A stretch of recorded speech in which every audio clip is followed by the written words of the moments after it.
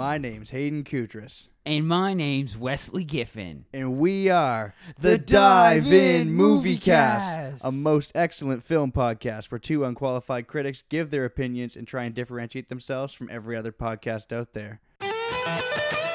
Today, we're going to be diving into the Bill and Ted trilogy. All three of the films, back to back. We're going to be giving our opinions on them and just looking into their impact on pop culture and comedy films in general. Yeah, I had never seen a single Bill and Ted movie, and then this past week I watched all three of them, and I'm like, so amazing. I've been air guitaring in our house. Just like we look at each other, and then a moment is there, and then we just air guitar.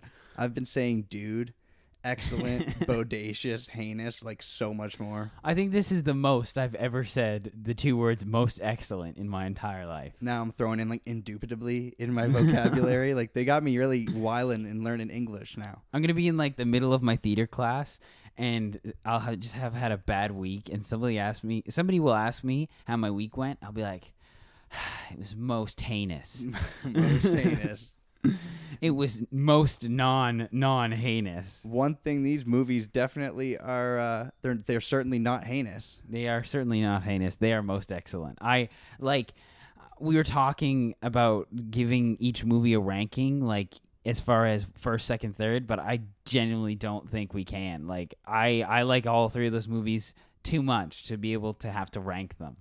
They're one of those perfect trilogies where like they know exactly what they're doing, and I hate to say like, oh, it knows exactly what it's doing, because it's the cliche comment, but with Bill and Ted, they know exactly what purpose they serve, and I had never seen any of them, like you just said, and everybody was telling me, Hayden, you need to watch the Bill and Ted movies, you'd love them, and I just seen so many people talking about them on Letterboxd with like the third one coming out. Mm-hmm. So yeah, I checked them all out. I binged all three of them back to back, and I am so glad I did, because these movies are just so much fun. Yeah, and like we were talking about it earlier, and we'll get into it a little more about how they're like the kind of classic stoner movies, like that kind of style. But Morgan had mentioned that it was kind of like the classic, or what Harold and Kumar kind of aspired from. Like that's where they came from, was Bill and Ted, because it's that classic duo, best friends, stoner kind of style comedy. Yeah, just like the stoner buddy style thing. Yeah. It's sort of like if you mixed Cheech and Chong with Back to the Future. Exactly. That's a pretty good way of putting it together. Yeah. And like I even have in my notes here, like you just said, like I was going to talk about its cult following and its pop culture influence, and like you can really see that in movies like Superbad, mm-hmm. and Beavis and Butthead and Harold and Kumar. Like those movies are clearly very inspired by that type of humor from Bill and Ted. Mm-hmm. What is I'm trying to think. What is it? Wayne's World? Is that the Wayne's other World, one? yeah. I'm thinking of Mm-hmm. with what's his name? Mike Myers. Mike Myers. That's what I'm thinking of. I see a lot of that too. Like in the scene where they are always going into that music store just to check out that guitar. They're not going to buy it, but they like check it out and play it all the time. Mm-hmm. But yeah, there's so much influence from all of these things, and I think especially with the early Bill and Ted movies, it's a lot of like pop culture, and it's clearly in the way that Bill and Ted dress, like the classic. Bill's got the shirt on, and he's just got like a t-shirt with a flannel over it, but it's like unbuttoned the top three, and he's always got the backwards ball cap on. Yeah. I find I feel like Bill's wardrobe doesn't change as much as Ted's does. Like I feel like Ted evolved from the first movie to the second movie. I would agree. Yeah, you can really see his fit changes. But Bill's like, and he even keeps the flannel in the newest one. Like he's always got the flannel on. Bill S. Preston Esquire does not need a new fit. He's got the. He has got it on lockdown. He knows what he wants to wear. He knows the kind of style. Dates change and years go by, but he has traveled through time so much and realized that his style is the best style. Yep. He traveled through all of time, and he was just like, nah, I'm good. This is an absolute fit. I agree, though. It's an amazing style. And even when he's like older, when they're like older, Bill and Ted, like as they progress throughout the years in this newest one, it's so funny to see like the way they're dressed and everything. Like, it's a really fun time. I was gonna ask like a second ago, like, what is your general consensus on this trilogy? I I think it's really fun. Like I like it a lot because it doesn't try to set like a standard for itself and then beat that standard. It just has fun with itself. And it's just got this amazing cast of characters and an unlimited resource of historians to reach into and just like take out. And it's like, oh, let's put Neil Armstrong in this movie. Sure, why not? Yeah. Let's do it. Like, There's so many figures from throughout history that they have the opportunity to use in this trilogy. yeah, and I think one of the things that makes it great is the fact that it doesn't try and be serious with history, and it doesn't try to stick to everything. It's like, oh, let's just take Mozart from him playing a concert, and he'll come outside and be like, wow, you guys are cool. I'm going to go with you guys. Let's go on a time adventure. I love, I don't want to mess up the pronunciation because it'll make me sound stupid, but in Excellent Adventure, I love Socrates. Oh, yeah. And just he's so funny in that because he doesn't even understand what they're saying. He's just like, all right, we're going on an adventure. He's and just he there. goes with them. Yeah, I love how they call him. I think they call him Socrates, but it's Socrates. There it is. Yeah. Is his real name. Well, I mean, how we pronounce it might have been pronounced different when they were speaking different. What were they speaking? Latin? I don't know. Something like that. But yeah, I love that too. The fact that they never change that. It's always Socrates, and even when Bill the kid is like, "Come on, Socrates." Yeah, just everyone starts calling him that. But then finally, they do say his name right in the final performance. They're like, Yeah. "Our good friend Socrates." They gave him the respect of actually pronouncing his name right that Yeah. last time. Exactly. And then I also love how when Ted translates for him, it's Ted has no idea what he's trying to say, but he does his best. I So- think, don't they literally just, they capture his attention by just saying, all we are is dust in the wind, dude? Yeah, they're like, I think they're quoting, it must be song lyrics. Yeah, from Kansas, Dust in the Wind Yeah. by Kansas, yeah. Classic song. And they also quote song lyrics when they go into heaven, or they get accepted into heaven. Yeah. The second one, I can't remember what song it is, and I should know, but Before we get into this in full, it's important to just say, yeah, we're going to spoil the entire Bill and Ted Yep. trilogy. every single one. All of them. I mean, spoilers are one of those things in a trilogy like this where it's kind of loose and it's not that big of a deal anyways. But yeah, we're definitely going to be getting into everything about it. So But if you haven't seen it, oh my goodness, check all of them out. It's so fun. It's just a good time. they're on Amazon Prime. So just seek them out. Well, the third one's not. It just came out. So rent that one. Support them. Because one thing that I was going to bring up in my notes is a trilogy for Bill and Ted is something nobody really ever thought would happen. Yeah. Like, for the longest time, it was just the first and second film, and nobody really had a desire for the third film until, like, nostalgia really started to kick in like, recent years, and everyone's like, okay, what if we, like, pick back up and seen where they were at? Yeah. But this is one of those things where it's like, we gotta support it and give Hollywood the money that they deserve for this one, because this is such, like, an oddball third movie. Yeah. And it's such a risk and gamble, and I'm glad that it seems to have worked out with, like, them releasing it on VOD and everything, and it's done pretty well, I think. So yeah, a movie like this, it needs their time of day and the respect, because it's such a weird movie to get like a finale in a trilogy that people long thought was just like two movies. Yeah, exactly. And to see them as older them and just like hang out with, what are Bill and Ted like as dads and as husbands? Like, it's funny to see that because they still have their old Bill and Ted charm while being adults, I guess. And it just feels right, like, to have a third movie in this type of trilogy. Like, seeing them as adults and picking back up just felt like the natural progression after all this time, like 30 years later, just like to pick back up and see what their lives are like with families and everything. Like, that's just, it felt like that needed to happen. Yeah. I don't know, like, I'm for a long time, I'm assuming this hasn't been planned. Like, this only came back, they only started talking about making a third movie in recent years. And to me, it feels like one of those natural things where if I was watching those first two, I was just like, it'd be really cool to pick back up with them in a long time and see where they're at. Yeah, especially since where the second one ends off, where we see like in the end credits, you get to see like, oh, they're these huge stars, and now Death is part of their band. Also, that's so metal. Like, that's ridiculously metal. I Death love it. The is fact just that part of Death their is band. part of their band, but he plays bass and he's just chilling. And then he tries to make a solo rap career.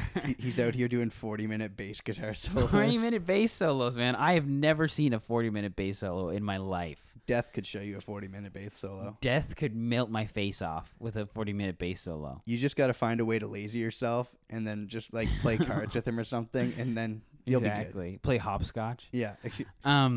But what were we talking about before we got onto Death's bass solos? Oh, I'm glad you remembered because I was not about to. yeah. We were just talking about how the trilogy is unexpected, like the third one's unexpected, and I think it's a fun time because the fact that the people who watched Bill and Ted when it first came out probably were teenagers, and now they are definitely adults. And to see like Bill and Ted grow as they grow, I'm sure that's so much fun. Yeah. I see a lot of like news articles being like, Bill and Ted's midlife crisis is excellent. Like they are calling it like kind of like a midlife crisis because that's what it feels like. It's like a midlife crisis for them, but it's also a entire universe crisis. Yeah, it's really cool picking up with them after at the ending of the second movie. You think you've watched them make the song that's going to unite the world. But you have not. And then it picks back up like 30 years later, and they achieved success as a rock band, but they didn't unite the world or anything. No. And it's cool to pick back up with them and see them still desperately trying to unite the world through song. I kudos to Keanu Reeves if he actually learned how to play theremin. That's that instrument that he's playing with the big. Yeah. It's a really weird instrument where it's all about sonic something or other, and you essentially like put your hand close to the metal pole and it makes weird noises like bodacious. Excellent, most excellent. So I hope that in the next John Wick movie he hits somebody over the head with a theremin as he plays it. Yeah, give us John Wick in a phone booth just as like an Easter egg to Bill and Ted. I know, right? I would have loved that if just John Wick was there and Ted's like, dude, when did I get so cool? Like that. If John Wick was one of the alternate timeline Teds that you see in the third movie. I want the next John Wick, instead of John Wick, it's actually Ted. Bill and Ted. And they're like, you've betrayed the secret circle of assassins. And he's like, excellent, dude. But I don't think we'll ever get to see that. No, unfortunately not. That sounds like a fever dream. But you know what? Hollywood's gotten really good at financing fever dreams in the last year. We got Bill and Ted 3 after like 30 years or whatever, so anything could happen. Exactly. I wanted to dive in really quickly to its pop culture impact and just how much it's really influenced. Like we already briefly brought up some of the things it's inspired. Mm-hmm. But you can see where it draws its influence from like I said, like things like Cheech and Chong. Yeah. And it's got that, like, it's not a direct stoner movie. Like, you never ever see Bill and Ted smoke weed, but it just carries that stoner vibe to it. Yeah. And so I feel like its biggest, like, influences were, like, Cheech and Chong and, like, Back to the Future and a lot of stuff like that. And I just think it's really cool how you can basically track, like, where it took its influence from to where people started to take influence from Bill and Ted. I feel like things like Superbad and just all that buddy stuff that we were talking about. Yeah. And, it's just got this crazy cult following. It's sort of like the leading example of a cult following movie, I would say. Like that and Evil Dead. Yeah. And no, I just think it's really interesting to see how two stoners traveling through time just had such a wide reach on people. Well, I think it's because it's, any stoner movie where it's like two dudes is always fun, I find. Like, it will be late at night and we'll put on Harold and Kumar and I will watch the entire thing. I'll be dead tired, but my eyeballs are just like, this is funny. And so I think that comedy is always a good, fun time. But I think with Bill and Ted, the fact that they were just so influenced by pop culture and that so much of the movie is pop culture related, the fact that they're two guys trying to make a band in their parents' garage and all that kind of stuff is so classic for like, especially if you are a teenager in the 1990s, right? The first one came out in 89, I think. 89, yeah. Yeah. And 91 for Bogus Journey. And so like that is exactly where rock is kind of put. Well, not exactly, but pretty close to kind of like that rock psychedelic era, like kids in their garage making a band together. Like, so I think it's very fitting in that sense, and that's kind of where how it became such a pop culture thing was like, oh, this movie literally defines a generation of people who were trying to make a band.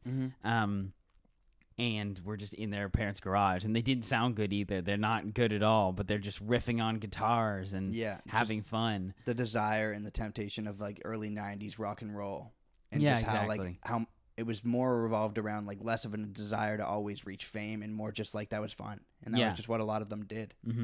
And especially with the fact too of like not having the conventional like time machine. It's just like a old school phone booth, and I think that's super iconic because you've got the iconic like TARDIS from Doctor Who and the DeLorean from Back to the Future. So I think that the phone booth's really fun. I now want a phone booth. Right? Like that'd be so cool to just have a phone booth. That could take you through time in particular would make it even more. Yeah, cool. that'd make it even cooler, but I don't think that's gonna happen. Yeah. I'm not too familiar with Doctor Who and everything, but I do know about the TARDIS and everything. Do you think the phone booth in Bill and Ted sort of like inspired by that or like a nod to that? Probably because the TARDIS is also a phone booth. It's a British phone booth, so not a phone booth. It's a British police box. Right. So what it would essentially used to be used for was you could go in there and it was a direct line to 911. But I'm sure that it was probably very, if not like taken from that, it's probably like, okay, let's look at this. This looks cool. Yeah. So it's probably influenced by like it somehow. Like a stylistic sort of influence for it. Yeah, exactly. Another thing I wanted to bring up as far as pop culture stuff goes is the fact that, and we just talked about this, how you can essentially pull anyone from anywhere for this movie. Like they have the ability to do that. The fact that they don't really do that for anyone in that actual time era. Like you don't see them going in time during the time period they're in. They go back in time to find all the people. Right. Like, of course, in the first one, it's all about their history. But in this newest one, where it's more about a band, I love how they aren't like, well, let's get the greatest musicians of today. It's like, no, let's get the greatest musicians of all time. Yeah. And so they kind of pull from everyone. And we get, in this new one, we get people like Jimi Hendrix, and we get Mozart, and I mean the old ones too. We get like Johann Sebastian Bach, and Socrates, and like Billy the Kid, and so it's so fun to be able to do that and not be like, well, what about this generation? Like, forget this generation. Everyone knows this generation. Right. Let's go back in time. Which is, I'm getting ahead of myself, and I'm just going to make a brief comment about it. Sort of my biggest problem with Kid Cudi's presence in Face the Music is it just feels like it's dating something. And the original movies are something that arguably would be like most people, if it weren't for like the cult following and how charming these movies are, would look at Bill and Ted and be like, oh, these are so dated. Yeah. But they're not dated by references. I mean, they are, but like they don't feel old. Like those types of references, like the rock and roll references and those historic references, those are different than when you have Kid Cudi blatantly like being acknowledged and addressed as Kid Cudi in your movie. And it's like, I hope Kid Cudi has some sort of legacy, but like maybe 15, 20 years from now, everybody's going to be like, who's Kid Cudi? Yeah, exactly. Right? And that's the other thing too. It's like with any time travel movie, if they are looking for people in their generation, they haven't actually become icons yet. Yeah, exactly. Like all of the people that they get are from history are like known legends, icons. Like, and so when you have someone like Kid Cudi, who sure right now he's an icon, like most people know who Kid Cudi is, but in 20 or 30 years, like you're saying, maybe they won't. And so I find that's what does date that movie is just the fact that they have somebody who now is a legend, sure, but they aren't like cemented in history like everyone else. Exactly. Like you could watch the movie and be like, who's Billy the Kid? I don't know who Billy the Kid is. But that's different than seeing Kid Cudi and being like, I don't know who Kid Cudi is. Because Billy the Kid is a known iconic historical figure. And also, along with the fact that when you have people like Billy the Kid or like Socrates, and I was reading an article about this when we were researching what we were going to talk about, like history teachers have shown this, like Bill and Ted in their classes. That's amazing. Because it's a great way to be like, hey, look at this funny, watch this funny movie about these two guys who travel through time and get these historians, but let me also tell you who these historians are. Mm-hmm. So it's a great way for kids to have a funny movie to watch and be like, haha, these two guys are traveling through time, wild stallions, all this stuff. But it's also a great way to be like, hey, you remember Socrates? Here's what he said and did in history, like Right. that kind of stuff. Yeah, and it does with all those people. It does, emphasize who they were and why Bill and Ted are sort of recruiting them on Yeah. their journey. So one thing that I just really briefly want to address, because it's really funny, and it goes back to like what we've been on for the last like little bit, is like its pop culture influence and significance. Mm-hmm. Bill and Ted at Halloween Horror Nights in Universal had like a long running like 15, 20 year like show. Really? Yeah, where I'm assuming Keanu Reeves and Alex Winter weren't part of it, but they had actors playing Bill and Ted, and each year they'd be like doing a show revolving around the big pop culture events of each year. Oh, that's cool. So every year at the Halloween Horror Nights, and that just goes to show like this is a horror movie event. Mm-hmm. Like it's all like horror mazes and everything, but Bill and Ted's like it's clearly inspired by like those types of things. Like there's lots of horror movie references and stuff, and action movie references and stuff. So having something like Bill and Ted at first at like Universal Studios would seem like a really jarring choice, but it just goes to show its reach and its impact and everything on not only that genre but how influenced it was by those things. Yeah, and I think as well with a movie like this, you can do that because, like I said earlier, it's kind of a movie where you can do anything you want. Like Death is part of their band. They barter with God to leave heaven in the second movie. In the first movie, they're literally just dropping off Napoleon Bonaparte at their house, and it's like, Deacon, look after him. And they go to like a pizza place or something. And so it's one of those movies where you can just do any of that, and it's totally okay. It makes sense because there aren't any rules or parameters with this. So I feel like I think the reason why Bill and Ted can be so universal is the fact that they can reach into any area of movie or TV that they want and just go for it, because that's kind of the point of it, is just to have fun and poke fun at other things and stuff like that.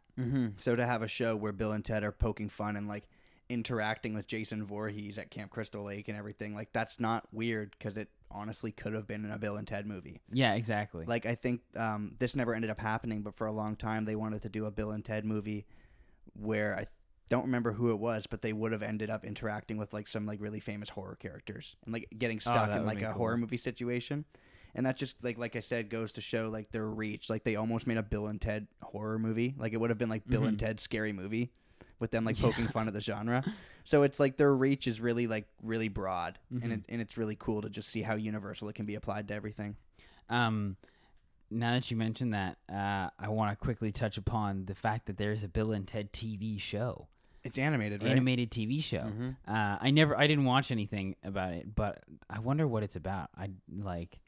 Do they go through time still, and they just like talk to random historians? We're gonna watch it. I think. Yeah, we should. We should seek it out and watch it. Maybe do like a mini episode on it, like, because I don't know anything about it. Was it one season and then it got canceled, or like? Yeah. Yeah. So it must not be good. I think so. I could be wrong though. I think it did not last very long.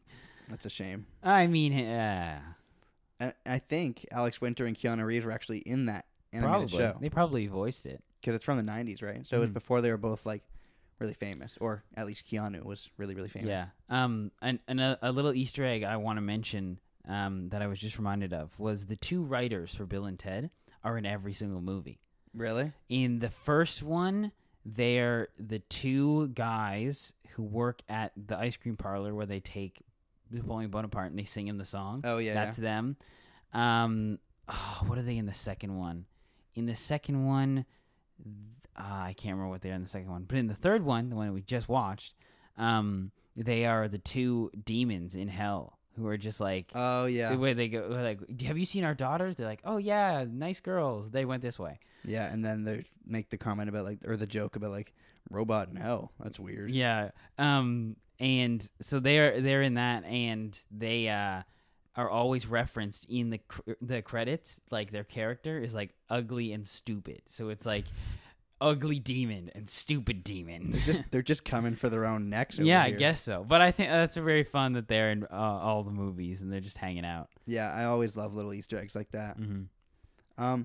So what I think is really interesting is with the success of Bill and Ted's Excellent Adventure, and just how it was a surprise hit. I don't think anybody really expected much of that movie when it was first released. So when you have a surprise hit like that, it's really easy to be like, okay, so we're going to make a sequel, and Bill and Ted went to the past, so now we're going to pull it back to the future and have Bill and Ted go to the future, right? Yeah. It's really easy to follow that cliche path. And I think what's really cool about Bogus Journey and why I love Bogus Journey, despite if I had to rank them, it being like my least favorite, but why I still love that movie is because it's such a bold move for them to be like, okay, we have a hit where they travel through time, let's kill them. Yeah. Like they have two robot clone versions of themselves come to Earth and kill Bill and Ted, and you go to hell with Bill and Ted and heaven with Bill and Ted, and that is just such a ballsy move for a movie studio to decide on when you have a hit like that. And I just wanted to address how ballsy Bogus Journey is, especially with the fact that like I think it's within like the first 20 minutes they die. Yeah, it's literally like evil Bill and Ted push them off a cliff, and they're like, "See you later, Bill and Ted." And then you literally wake up with them in hell, and they're like, "Whoa, I think we're dead, dude." And it's just like, okay. One of the best lines in the entire franchise, where Ted goes, "Where are we?" and Bill's like, "Ted, we're dead, dude." Just like, okay. It's the consistent line deliveries from Alex Winter and Keanu Reeves, and just the way they play off each other that makes these movies so lovable. Yeah. And I think going further into that is it's like these two really formed like a lifelong friendship from filming these movies. So they filmed them in '89, and I don't want to be like too confirmed on it, but I think that was their first time meeting was in '89 when they were filming Bill and Ted, and they are still like very close friends. So when they got the chance to do a third movie like 30 years later, their friendship has only grown like 2 decades now since we last seen them. So you're watching like that continued growth of like them actually being friends and playing off each other. And I think that's why that buddy vibe works so well, is because you're watching two actual friends travel through time together. And they're having fun. Like these characters are so funny and so just like chill and relaxed that it's got to be fun for the actors to be doing that too. I also wanted to talk about a little bit more about Bogus Journey, because that movie, like you were saying, takes so many like risks, and is so much farther over the top than the first one.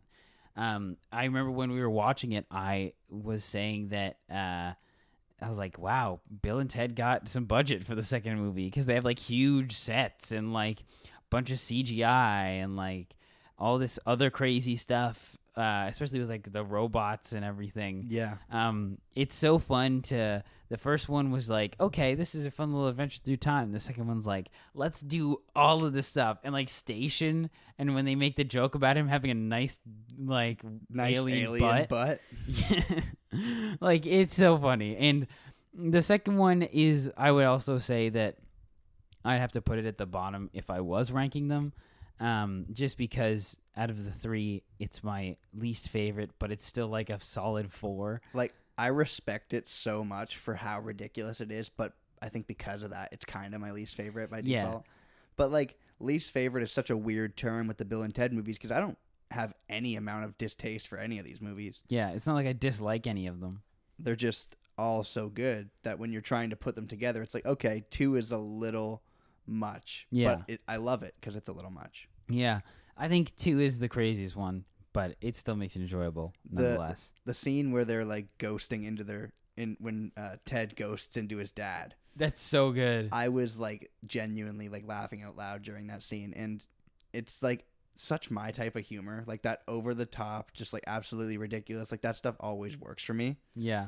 And just the dialogue in that scene when like he's talking to the entire police precinct and he's just like, yeah, it's his dad, and he's like, "Hey guys, hello other police officers." And honestly, the dad, the way he plays Ted for like so that good. one scene, So good. it's hilarious. It's so funny. And we were just since you reminded me of it, we were talking about how well Ted's daughter in the new one like copies his stance.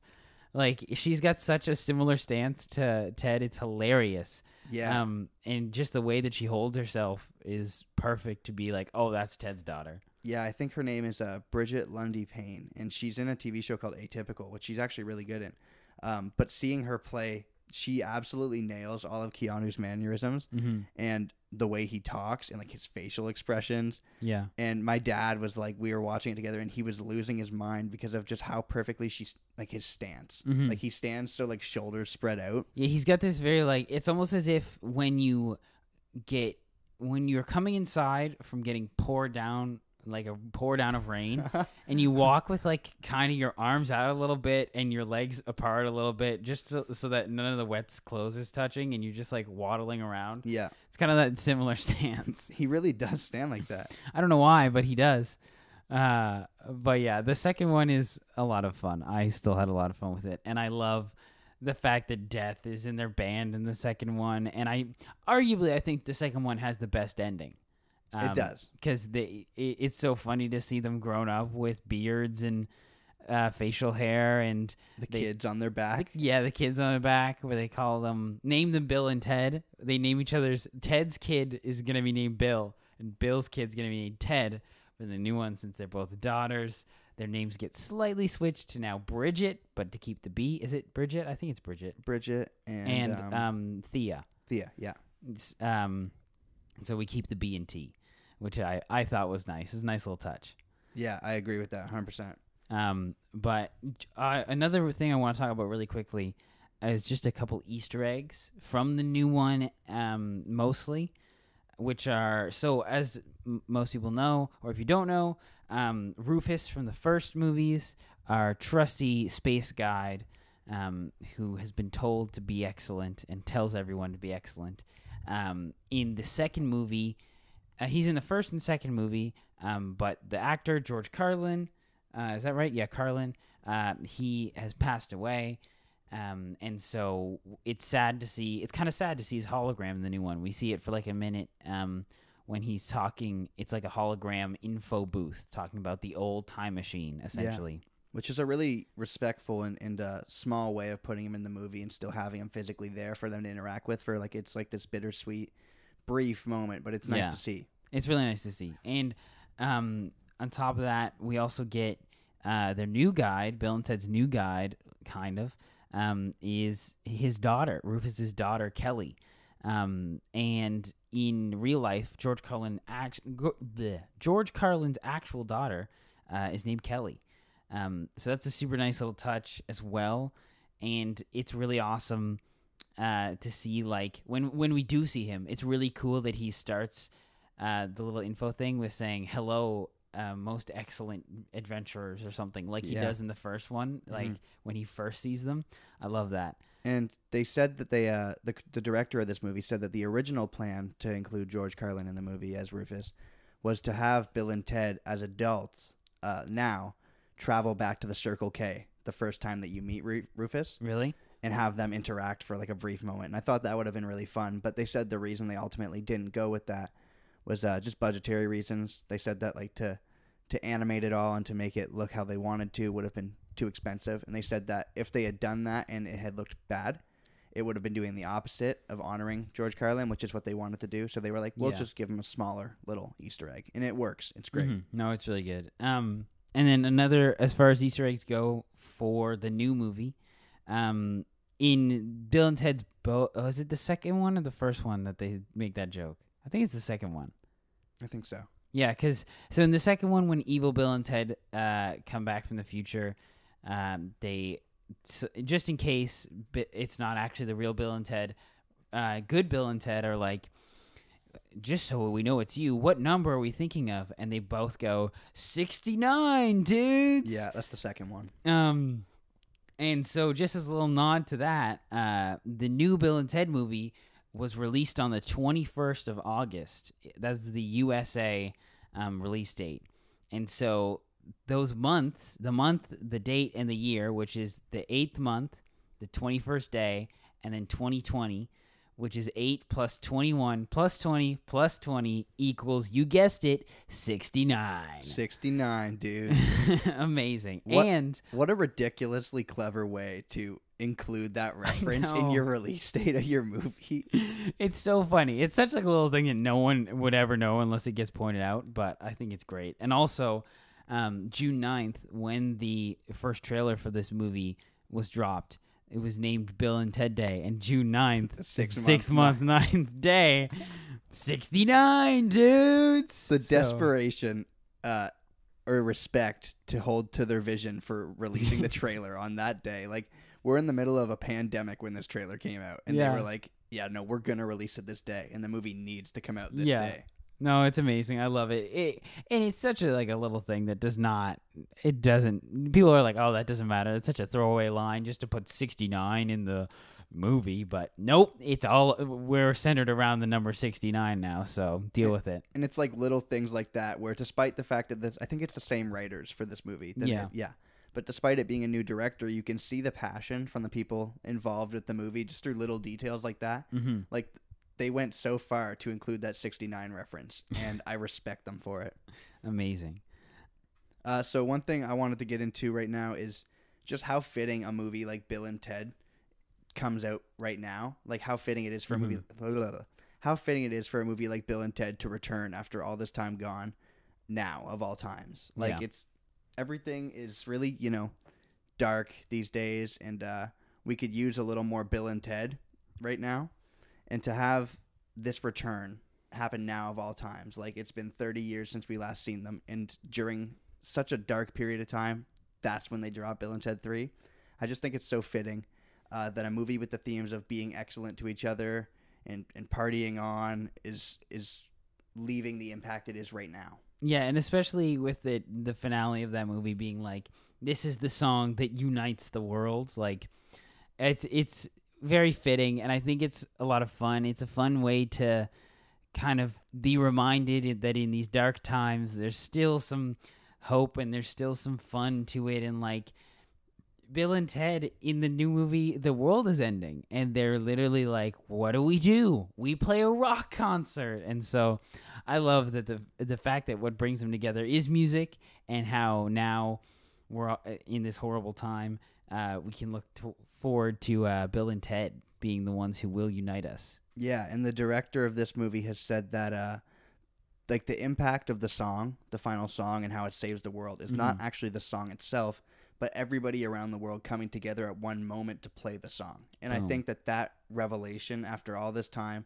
of that's what ended up saving the world, like, that's what Bill and Ted's purpose was to play this with their daughters, to play this with the most legendary musicians of all time, and to play it with everybody around the world. Like, that is what it took, was bringing everyone together. I just think that's a very positive and necessary message right now in particular. It's so cool. And especially the fact that they travel around the world and the time stream to give everyone who's ever existed an instrument. I love that. It's like, it's a lot of instruments. That's a lot of instruments. Like, where did they get all those instruments?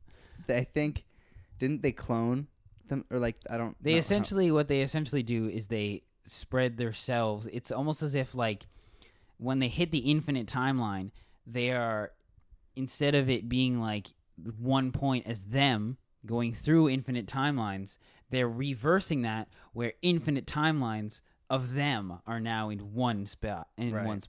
Well, I guess it makes sense then how they'd have infinite instruments if there's infinite timelines of them. True, I guess so. If you're confused about what I just said, Kid Cudi will explain it. Yeah. Just hit him up on Instagram. Send him a DM. He knows a lot about time travel for some reason. He's oddly smart in this movie and sort of just breaks down everything for everyone at the ending of the movie. Bill and Ted are like, what do we do? And then Kid Cudi comes in and like, well, by my calculations, if we reverse the temporal stream and flow of the universe, we should be fine. And they're just like, thanks, Kid Cudi. Yeah, they're like, thanks, Kid Cudi. I didn't know you were a scientist. He's like, I'm just reading the script. And then, I'm just reading the script.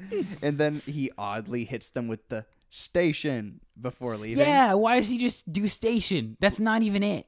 Okay, I need to ask, because we didn't discuss it after watching the movie. I didn't Google it. Is the movie implying that Kid Cudi is station, or what? What is it trying to say? Oh Did Station evolve into Kid Cudi? my God.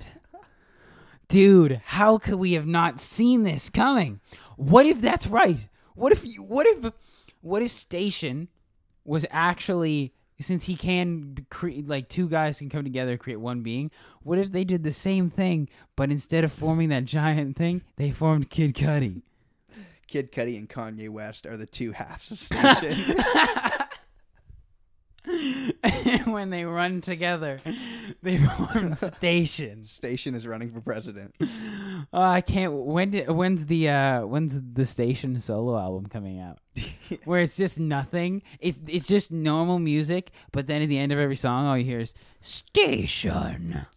Okay, we haven't really talked Station, and I just need to say, like, we talked about his big alien butt, big alien butt. but that's about it. And like, when Station showed up in Bogus Journey, I wasn't even shocked anymore. Like, I know. so much had happened in Bogus Journey that when this thick alien pulled up, Not even a thick alien. When two thick aliens just Yeah. pull up and then form one even thicker alien, dude. like, wow, man. And Bogus- also the fact that he made two robots that fought two futuristic robots from stuff that they got at, like, essentially our version of Kent. yeah, Like, or like Rona or Home Depot. Like, I love that. I think it's really weird now that Rona is called Rona because you hear it and your brain instantly doesn't think of like a hardware store anymore. I immediately think of Coronas Yeah, the beer. or the coronavirus. Yeah, you know, that thing that's consumed all of 2020. That thing that's been looming over my shoulder all year. Right. Almost forgot about that. I was wondering while watching the third one why Station didn't come back, and then while we were watching, I was like, okay, the CGI has improved so much with this third one that to include Station means they would need to upgrade his CGI to look more modern, and to do that would take away from the charm of how Station looks in the second one. Do you know why Station looks like that? Why? Because it's not animated. Oh, he's just practical dude. That's like two people in a costume. That's all Oh. animatronic. Like, that's real. Okay, they should have just kept that. And so, yeah, I think if they had brought him back, they would have totally had to do a real, like, somebody in a costume, Yeah. essentially. Just to keep with the spirit of the second one. Yeah, exactly. If he was animated, you would know. You'd be able to tell. Yeah. Like, from that time period, animation, like the early 90s. Oh yeah. But that was like a time of anything like Alien or anything like that. I'm sure they got a lot of that from, like, The Labyrinth and, like, George Lucas and even I was about to say Jimi Hendrix, but it's not it. Jim Henson. Jim Henson. Yeah, Jimi Hendrix. Jimi Hendrix, his great puppet work, but I'm sure they got that from there as well. But Station's great. I love Station. Right? Oh man. But Kid Cudi ruined Station by saying Station for no reason. I know, because now we're just forever gonna wonder: is Kid Cudi Station? I think so. I hope in the if I look it up on IMDb, it says Kid Cudi as Station/Kid Cudi. Yeah. And I'd be like, oh, he was. That was right. Station went multi-platinum. You know what? I would not even be surprised. Um, Anyone can make music, man. in 2020, If I've learned from Bill and Ted, it's that no matter how terrible you are, you could still have an amazing career in music. yeah, 100%. If you time travel and take a 6-month retreat and then come back to a concert you're playing Yeah. and rock out with a beard. I think it's one thing totally unrelated from what we were just talking about that I think is really cool is I love the way that in the third movie, Bill and Ted's daughters get their own excellent adventure to sort of complement Bill and Ted's final excellent adventure. Mm-hmm. I think is really smart because I was watching this thinking like, okay, we're going to follow them trying to, get this song and fix their relationships with their wives that they feel like they've messed up. Mm-hmm. And then the movie counteracts that by giving you this, like, it's like pretty much exactly how Excellent Adventure plays out. With their daughters Mm-hmm. going on at the same time. And their daughters are going back to like Louis Armstrong and Jimi Hendrix and just all these famous musicians from that like time frame and from the past. And they're trying to help their dads make the greatest song of all time. Yeah. And I just think that inclusion to the plot was such a smart way to do it. And I was wondering, what do you think about them the daughters being the ones who made the song that's it united the world rather than Bill and Ted. I called it at the beginning of the movie, or close to the beginning of the movie, when they said that the song was made by, didn't say their first names, said Preston and Logan. Yeah. I was like, oh, it's their daughters. Yeah. And so I saw it, kind of saw it coming, but I really like it. Like, I think it's a great way. I think a lot of the times when you get movies like this, they try to like hold on to the idea that, oh, Bill and Ted could still be doing adventures. But I like the idea where it's like they now pass the mantle on because Bill and Ted have matured slightly, to the point where they now have good relationships with their wives, and they're now going to try and be like actual people functioning in society and not just chasing this pipe dream of music. Well, it's not a pipe dream really, because they save the world with their music. But it's cool to see that happen. And then it's like our daughters who are so committed to our music and have all this music knowledge, it's clear to them that they are the ones who make the song. And I love that so much because it doesn't take away from Bill and Ted at all. They're still part of it, and they're still a huge part of it. But it also allows their daughters to be a big part of it too. Yeah. And it's an awesome way to show Bill and Ted being like passing on that torch. Right. And, you know, I'm 20, not that I'm a father, but when you're a father, that connection is like, it would only make sense for them to be the people that do that for Bill and Ted. Because when you're like a father in that situation, their identity is like part of your identity. Like you are. I think what you're essentially trying to say is the fact that you can see so much of their fathers in them. Yeah. Like you can see their fathers in them. And when they inevitably end up being the people, it doesn't take away from Bill and Ted's impact. Yeah. Because they're proud of them. Like, and they've still raised these kids to like represent the same things that they represent. Right. Yeah. And I just think it's really cool the way that they end up being the people who play it. And I was worried when they announced, like confirmed in the plot that was what's going to happen. I was worried that it would take away from Bill and Ted. And that Bill and Ted wouldn't have any part in it. Like it was sort of like, oh, it's not us, it's you guys. And then they pass it on and like move on. Mm-hmm. But they're still the people who play the final guitar note that does bind everything back together. Like they're still very instrumental in it. Mm-hmm. And it's less about their daughters being like the chosen ones or whatever, and more about the fact that they were just the people who had it in them to make this song and unite. And it wasn't to take away from Bill and Ted, but it was with them together. Yeah, it was to allow Bill and Ted to mature and become the people they are now, because without them, they would have never made the song, and they would have become old and jaded like they had seen themselves. Yeah. And so I think that's really cool, having that aspect of joining them and being like, here's the real people who made the song, not actually Bill and Ted. It's their daughters who are essentially them. Yeah, really though.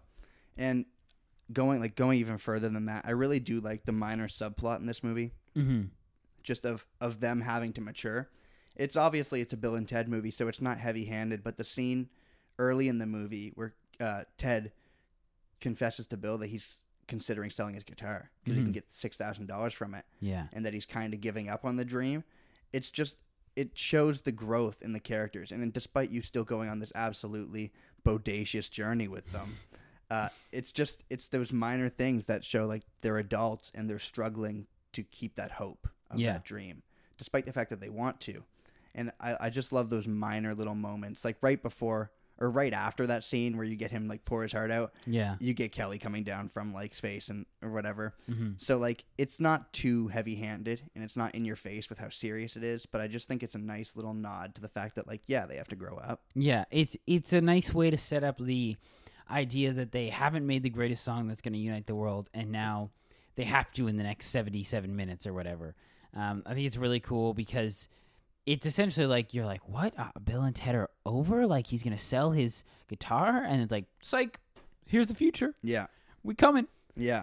But yeah, no, it's great. And it does suck it does feel like sad. Honestly, I was sad when I saw Ted consider selling his guitar. I was like, really? The Wild Stallions, man. I know you can't give up on the Wild I Stallions. saw it in Bill's face, and I was like, oh my goodness. But It's a sad moment, and it's like I don't want to take it too seriously and be like, yeah, I was crying to Bill and Ted. Obviously, I was not. I was. What are you talking about? I was getting emotional. No, but it's a sad moment in like a movie where like you can just see them sort of coming to terms with the fact that it's kind of a pipe dream. And I'm not saying like having dreams and having hopes for success is a pipe dream, but there's got to be a point where like you still have to be able to put other things above that. Mm-hmm. Yeah, I just think the way they handle that is really smart. It's not overbearing, but it's still nicely planted there. Yeah, and it's kind of like it's got the same classic start that the other movies have, where in the first one they're stuck in the position of if they fail history class, they're over, that kind of thing, like their band's done. And then the second one, if they don't stop these robots, the band's done. Or if they don't get back from hell. Yeah, if they don't get back from hell. And then it's like this one is kind of similar, where it's like, oh, if you don't make the greatest song, the world's over, the band's done. But instead of it being like this crucial thing will tear the band apart, it's the band might be torn apart unless this crucial thing happens. Yeah. And so we kind of see the inverse of that, where Bill and Ted are the ones who are being like, maybe this is it, maybe we're done. Yeah. But obviously they aren't, because Bill and Ted. Wild Stallions live on. Wild Stallions forever. I want a jacket that says Wild Stallions. Yeah. Oh, man. Bill and Ted for Halloween would be an absolute fit. Dude, amazing. I think it's... Bill, Ted, and then whoever's the third person is Death. Or Rufus. We get the whole squad. Or Rufus. I really love the fact that they never fight. Like, a less good movie would take the time for Bill and Ted halfway through the movie to get into some big fight where, like... What are you talking about? They do fight. They do? Yeah, they fight... If they fight themselves in the future. Yeah.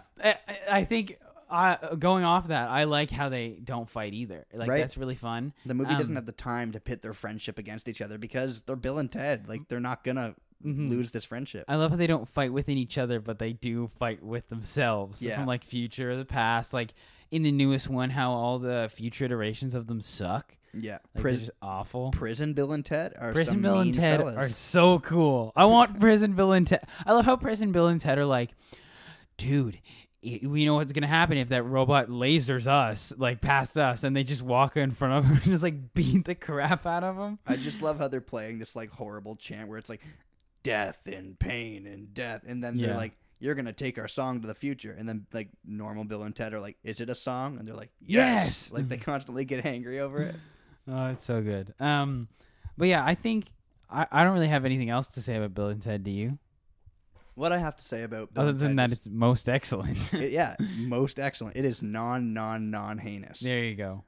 No, what I really want to say about Bill and Ted is I think it's like a perfect time capsule to just like pure lighthearted fun. Like these movies really represent a time in like the 80s and 90s where like Hollywood was taking not risks. I'm not gonna say Bill and Ted is like some risky movie, but it's one of those things where you just would never expect it to have this long running success, and where 30 years later these like silly movies about dudes who needed to get information for their history paper so they travel for time, you never expect it to get like a genuinely heartwarming and like sweet trilogy. Yeah. Like it was never expected to be a trilogy, and I just think it's such a sweet conclusion that nobody really ever needed, but I'm glad we got. Yeah. It's like it is a great movie, Bill and Ted Face the Music, and it would have been really easy for it to be like trying too hard or making really corny jokes or trying to like embody it way too much, and it captures the essence like pretty perfectly in my opinion. Yeah.